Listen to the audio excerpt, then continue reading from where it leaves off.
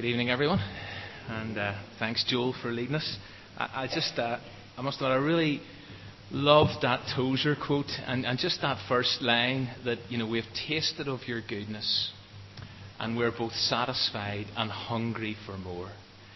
And I sort of think that if you don't hear anything else tonight, just take away that phrase and reflect on it. Can I also apologise, because I know we did say last week that Gordon Darrow was speaking, and some of you were maybe here last week and were expecting Gordon to be speaking, or were hoping Gordon would be speaking.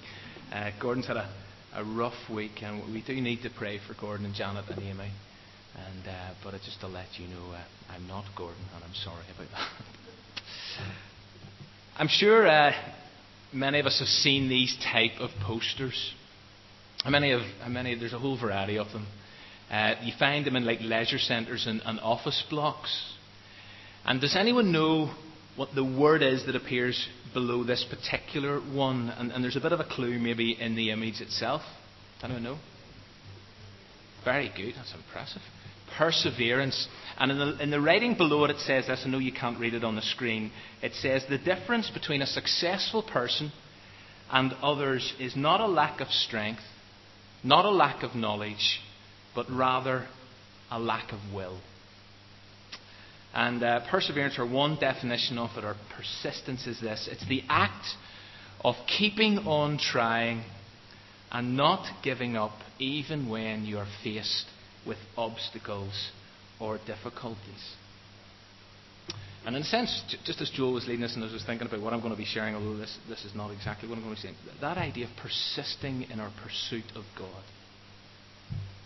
Persisting, keeping on trying and not giving up, seeking after God, even when we're faced with obstacles and difficulties. And I recognise that there may be people here tonight, there are things going on in your life that are real obstacles and real difficulties, and you're struggling to keep seeking after God. And therefore, can I encourage you to persevere, to persist with that pursuit of God? But if I was to ask you to give me some examples of people who have shown perseverance in the face of difficulties and obstacles, I'm sure we could compile a whole list. People who are known to many of us, maybe people who are unknown. Let me show you three people who are known for this characteristic. Who can tell me who the first one is here on the left? There's a film made about him last year. Sorry? Wilberforce, yeah. And let me just read a quote here that captures a little of his perseverance. For the first 20 years of this campaign, he was rejected by most of his friends, vilified by his enemies, and forsaken even by most churchmen. Every year he would reintroduce bills against slavery, and every year he faced defeat. His marathon resilience was all the more remarkable when one understands that William was short, he was frail, he was frequently sick, and afflicted with poor eyesight. He suffered from lung problems, and he developed a curvature of the spine.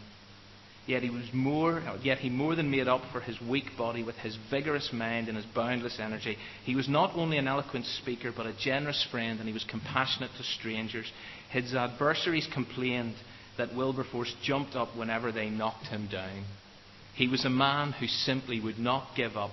Neither physical handicaps, public opinion, character assassination, campaigns, political pressure, nor physical threats could deter or deflect him from persevering on his mission to set the captives free. And in 1831 he sent a message to the Anti-Slavery Society, and he said this: our motto must continue to be this: persevere. Who's the guy in the middle? Clues in the picture. Who is it, sorry? Yeah, Thomas Edison, an inventor who conducted numerous experiments. And I know there are all sorts of stories about those experiments, but one of the things about him is he refused to give up, even when everyone around him says, listen, just pack it in. Stop pursuing so many different things. And he was known for his influence, known for his intelligence, but the primary thing that, whatever you read about Edison, that he is known for is his perseverance. And then the last person. It's a good picture of it. J.K. Rowling, yeah. Currently, it is honestly her. Currently the second richest female entertainer on the planet, it is said. And I'll leave you to guess who the first one is. Okay? You can tell me afterwards. But whenever she wrote her first Harry Potter novel, which was in 1995, many of us know that it was rejected by 12 publishers. And even the small publishing company Bloomsbury that finally did purchase the manuscript, they actually initially told her that she should go and get a day job. And for those of you who know her story, you'll also know that at this time in her life, she was going through real personal difficulties and obstacles and struggles. But she didn't give up. She believed in something, and so she persevered. She kept on trying. And the thing about perseverance is it is a great strength to have. And I don't know if it's a characteristic of your life. But against that backdrop, let me ask you a question that connects that brief introduction with the parable we're going to look at tonight. How consistent and persistent are you in prayer? Do you ever feel like giving up? Or maybe you have already. Or why is it that we struggle to pray sometimes? Maybe lots of the time. If you have a Bible, please turn with me to Luke chapter 18. If you're here visiting, and as I say, I know there are a number of visitors here, we are working our way through some tales of the unexpected, some parables of Jesus. This is the sixth one we're looking at. And it's in Luke chapter 18. And it's where we find one of the less well-known parables of Jesus. And in the NIV, it's headed, The Parable of the Persistent Widow. And as I say, persistence in general is a great quality to have, but in the Christian life it's essential. And if we're going to hang in there, and if we're going to complete this race, which is how the New Testament depicts the Christian life, then we are going to need to dig deep.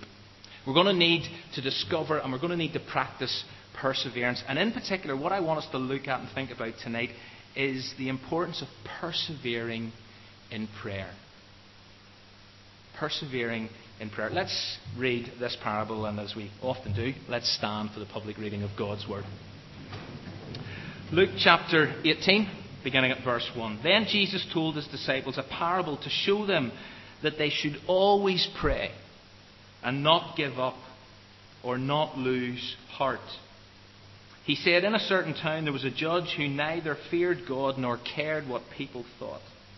And there was a widow in that town who kept coming to him with the plea, grant me justice against my adversary. For some time he refused, but finally he said to himself, even though I don't fear God or care what people think, yet because this widow keeps bothering me, I will see that she gets justice so that she won't eventually come and attack me. And the Lord said, listen to what the unjust judge says. And will not God bring about justice for his chosen ones who cry out to him day and night? Will he keep putting them off? I tell you, he will see that they get justice and quickly. However, when the Son of Man comes, will he find faith on earth? Please take a seat. Now I know there are different ways of looking at this parable. But this is one of the parables of Jesus where, in a sense, you're not left scratching your head, asking, well, what was that about? Because unlike the rest of the parables, Jesus actually, in his opening sentence, makes it crystal clear what this story was about. Have a look. It says, then Jesus told them this parable to show them that they should always pray and not give up, or if you've got a New King James Version, and not lose heart. Praying is a kingdom value. It's an essential kingdom value. And it's one of the values in the life of Jesus that stood out to everyone who met him, particularly his disciples. Because they heard Jesus teach about it, but not only did they hear Jesus teach about the importance of prayer as a kingdom value, but they watched him model it in his day-to-day life. There is this constant emphasis on the importance of prayer, not only in Jesus' life, but right throughout the rest of the New Testament. Let me just give you 4 examples. From Acts, they all joined together constantly in prayer. From Romans, be joyful in hope, patient in affliction, faithful in prayer. Devote, said Paul to the church, devote yourselves to prayer. Or one of those really short verses in the New Testament, 2 words, pray continually. And those words and that advice challenge me, which I believe is a key role of God's Word in my life. And as I look at phrases like that, and as I reflect on what is a rather obscure parable, I'm urged to ask myself about the reality of this kingdom value in my own life. Is this a kingdom value that is evident to those who know me? Whenever people speak about me, is this one of the things that they identify about my life? That they see this as a value I not only believe in, but I actually live out and practice. In the past week, for example, how much time have I given to prayer? Do I consistently go to God with people, with circumstances, with the concerns that are on my heart, with the issues that I'm made aware of? Am I truly convinced, now not just up here, down here, am I truly convinced that prayer changes things? That prayer heals broken lives. It restores severed relationships. I read these words when I was on holiday. If we believe intercession, praying for others, if we believe intercession is truly worthwhile, then it's here that great issues of faith, social order, and human destiny are being hammered out, or where people's health and well-being are being restored and maintained. Intercession isn't for the faint-hearted, but it offers people the joy of co-creating a better world with the Lord of all creation. And the question I have and I ask myself is this: does my day-to-day life actually prove that I believe intercession is truly worthwhile? Or for whatever reason, and there may be lots of reasons for this, have I actually given up? It happens. And part of our problem with prayer is the very problem that Jesus addresses here. Because Jesus knows that there are times in our lives, in the life of disciples of Jesus Christ, when we simply lose heart. And maybe you're here tonight. There have been things you've been praying for, people you've been praying for, situations you've been praying for. Situations that you've stopped praying for, people you've stopped praying for, and one of the reasons is simply that you've just lost heart. And you're actually not really sure if it's truly worthwhile to do this anymore. But here's the encouragement. Jesus seems to know that that may happen to us. And so he tells this story to encourage his disciples to dig deep, to persevere, to hang in there. And so if you're here tonight, and maybe this will only be for one person, I don't know, but if you're here tonight and you're struggling with prayer, then this just maybe could help you in that journey. Let's look at the details. The story has two very explicit characters. There is a very determined woman and a judge who couldn't care less. Now, although it is fair to say that a third character is seen to be lurking in the background throughout this story. And we'll come back to them in a moment. But it's pretty obvious as you read this parable that there was a lady who had a problem. She'd suffered an injustice. We don't know exactly what that injustice was, but she suffered an injustice, and so she's turned to this judge for help, but he wasn't exactly accommodating. He had no time for God, that's clear. And he didn't really care about people, or certainly what people thought. So why was he in this job? Maybe for the money. But they aren't exactly great qualities of judge. Someone who has no time for God or the things of God, and someone who doesn't really care about people. And initially he refuses to do anything, but because she keeps bothering him, and I love verse 5, but because she keeps bothering him, he wants her off his back and out of his face. Because he's actually afraid she's going to attack him, it says. And so he ensures that she gets the justice she so desperately wants. And his attitude hasn't changed. He still has no time for God. He still has no time for people generally. But he wants an easy life. And so he ends up doing the right thing, but he does the right thing for all the wrong reasons. Now, I want you to pause with me here in the story. And here's what I'd like you to do. I want you to imagine you're listening to Jesus tell this parable for the very first time, and he's got to that point in the story. And you know that it's a parable about persisting in prayer, because Jesus has said that before he has started to tell the story. He said, this is what this is about. And so you are now expecting Jesus to focus on the widow's perseverance, her persistence. But shockingly, as Jesus applies the story, he bypasses, or at least he appears to bypass the virtue of the widow, and instead he says this in verse 6. Listen to what the unjust judge says. And here's one of those twists that Jesus injects into so many of his parables. That's why we're calling this little series Tales of the Unexpected, because they go in a certain direction and then Jesus injects something that just takes them in a completely different direction. So how do we make sense of this? Because if I had been listening to Jesus for the very first time when he told this parable, I would have been wanting Jesus to affirm this poor, this vulnerable widow, and yet he turns our attention to the unjust judge. What possible lesson or lessons can we learn from his behaviour, particularly where prayer is concerned? It just seems unconnected. But this is why I love the parables, because they force you to think differently. They urge us to engage our minds and actually get to grips with them.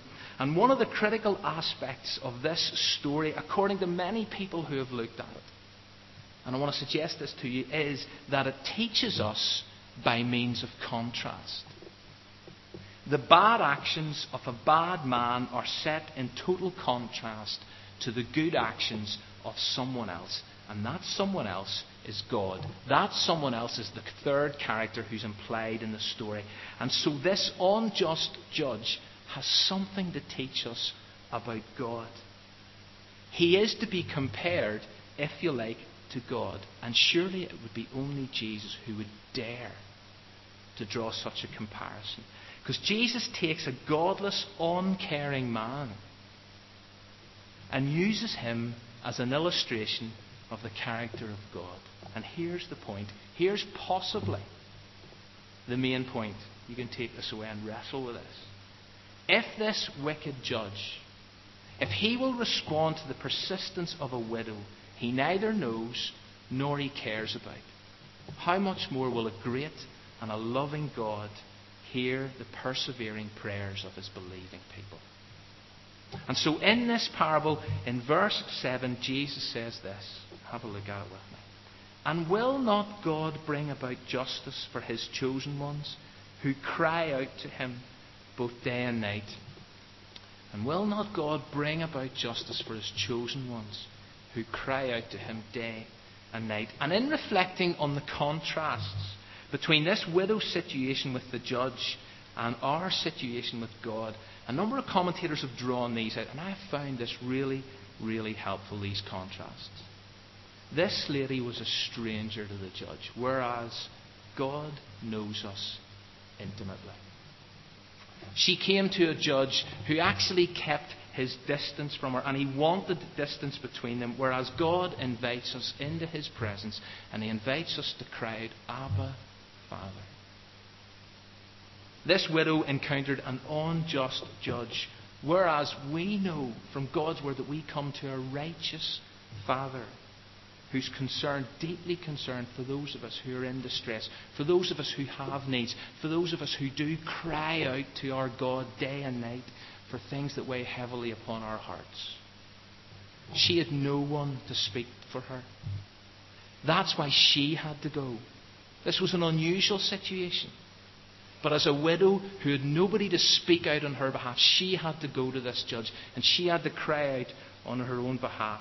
Whereas we have someone who speaks on our behalf. We have an advocate. And that advocate is Jesus Christ. She had no encouragement from the judge. He just wanted her out of his face. Whereas we have again the promise that God hears us and, we'll look at this in a moment, he answers our prayers. She only had access to this judge at certain times, whereas we can cry out, as the verse says before, to the Father day and night. And this lady hoped that her nagging would provoke a judge into action. Whereas we know, and I love this verse from Proverbs, we know that God takes delight in our prayers. God takes delight in our prayers. Prayer is a privilege. Prayer is a kingdom value. But before we actually do it or give up on it, I think one of the things that we need to learn from this parable is we need to take a step back and recognize, who is it that we come to in prayer? And in a sense, here's the sting in the tail of this parable for me. Maybe, and this is what it forces me to think about, maybe my problem is not with prayer. Maybe my problem is with God. Maybe it's not that I've lost heart about praying, but I've lost heart in who I pray to. And the Bible teaches us that God is an intimate, personal, caring, perfect Father who not only listens to but loves to hear the cries of our heart. And therefore He longs for us to keep talking to Him. And whenever we give up, whenever we stop communicating with God, whenever we stop praying, does that actually demonstrate that we're effectively given up on God? Or am I taking that too far? When I stop talking to God, does that actually reveal that I have a problem with God rather than a problem with prayer? Let me go back to the parable, because it does actually also teach us a number of things about prayer, not just in who we pray to. See, this lady had a choice. She could have sat at home, worried herself sick about her problems, but instead she is proactive. She gets up and she goes to the only person that she knows who could actually do something to help her. And you know, worry is a reality of life. It's virtually unavoidable. And I will guarantee that every single person sitting in this church this evening is worried about something. Maybe worried about a whole range of things. The problem with worry is that we risk it consuming us. I love this quote. Worry is like rocking in a rocking chair. It gives you something to do, but you never go anywhere with it. And it's not so true about worry. It's part and parcel of life. We worry about our health. We worry about our family. We worry about our finances. We worry about our future. We all wrestle with them. And therefore it's no surprise that Jesus spoke into this issue as part of His infamous Sermon on the Mount. He talked about worry a lot in that sermon. But one of the sure signs of the kingdom, or that the kingdom of God is in our midst, and remember in Luke 17, one of the things that Jesus said was, the kingdom of God is among you. The kingdom of God is within you. The kingdom of God is in your midst. And one of the sure signs that the kingdom of God is within you is a recognition that instead of worrying, we reach a place where we start praying. When Paul wrote to the church at Philippi, he was locked up in a Roman prison. He was facing the prospect of death. He had every reason to worry. And yet, he was able to pen these words. Don't be anxious about anything. How can someone who's staring at bars, who's staring at imminent death, how can he say to anybody, don't be anxious about anything, but in everything by prayer and petition with thanksgiving? Makes no sense. Present your requests to God, and the peace of God, which transcends all understanding, will guard your hearts, it will guard your minds in Christ Jesus. Or as the Message puts it, don't fret or worry. Instead of worrying, pray. Do we do that honestly? Let petitions and praises shape your worries into prayers. Before you know it, a sense of God's wholeness, everything coming together for good, will come and settle you down. Do you have that experience? And without being too simplistic, and I realise there is a real danger with this, but whenever you face inevitable issues and problems and challenges and struggles in life, you have two choices. Either you lose heart, you worry yourself sick, or else you pray about it. And the default position I find in my own life is that I worry like mad, whereas the kingdom position is to cry out to God. To cry out to God night and day. And this widow teaches us the importance of taking our concerns to the one person who can help. And as I said, I'm sure there are people here this evening and you're worried about something. Exam results are due. Is it this week? For many, there will be many young people up and down our country who are worried sick about the results they're going to get. GCSEs, A-levels. Some here tonight and you're worried, will my son, will my daughter ever find faith for themselves? Will my pension be enough to see us through? Will that relationship last? Natural worries. But I wonder, do we actually pray about them? Do we truly believe that praying about these things is worthwhile? Do we pray about them consistently, constantly? Or do we give up? Do we lose heart? And not only did this lady take her worries and her concerns to the one person who could help, but she kept doing it, she kept doing it, she kept doing it. Persistence, perseverance was her strength. And that's one of the real challenges that I know I face with prayer, to keep at it, because the temptation is, or the tendency for me is, to give up. To say to somebody, I will pray for you. And actually I don't. I will pray into that situation. Actually I don't. I see stuff in the news, injustice, and again, this parable for so many people is about injustice. So many injustices all around me. Confronted with them on the pages of the newspaper, on TV screens. And I know I should be crying out to God day and night for those who are suffering. Do I? Honestly, do I? God hears our prayers. I've no doubt about that. But the bit that we often struggle with is, well, what does God do with my prayers? And let me suggest just 4 ways, and there's nothing new about this. Let me just suggest to you 4 ways that God responds to our prayer. You know, sometimes God answers our prayers quickly. And somebody on Wednesday night, as we were writing Psalms together, wrote a psalm of thanksgiving because God had answered a very specific prayer in their life. And they welled up with a prayer of thanksgiving on Wednesday night next door. Just said, thank you, God, for you've answered my prayer. And there are times when God does step in and answer prayers quickly. We get justice quickly, as verse 8 says.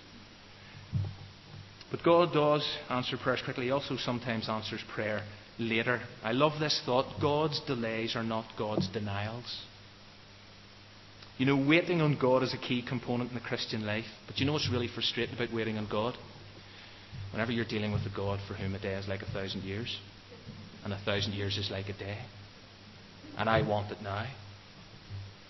And thirdly, God may answer our prayers better. You know, sometimes what we pray for isn't what's best for us.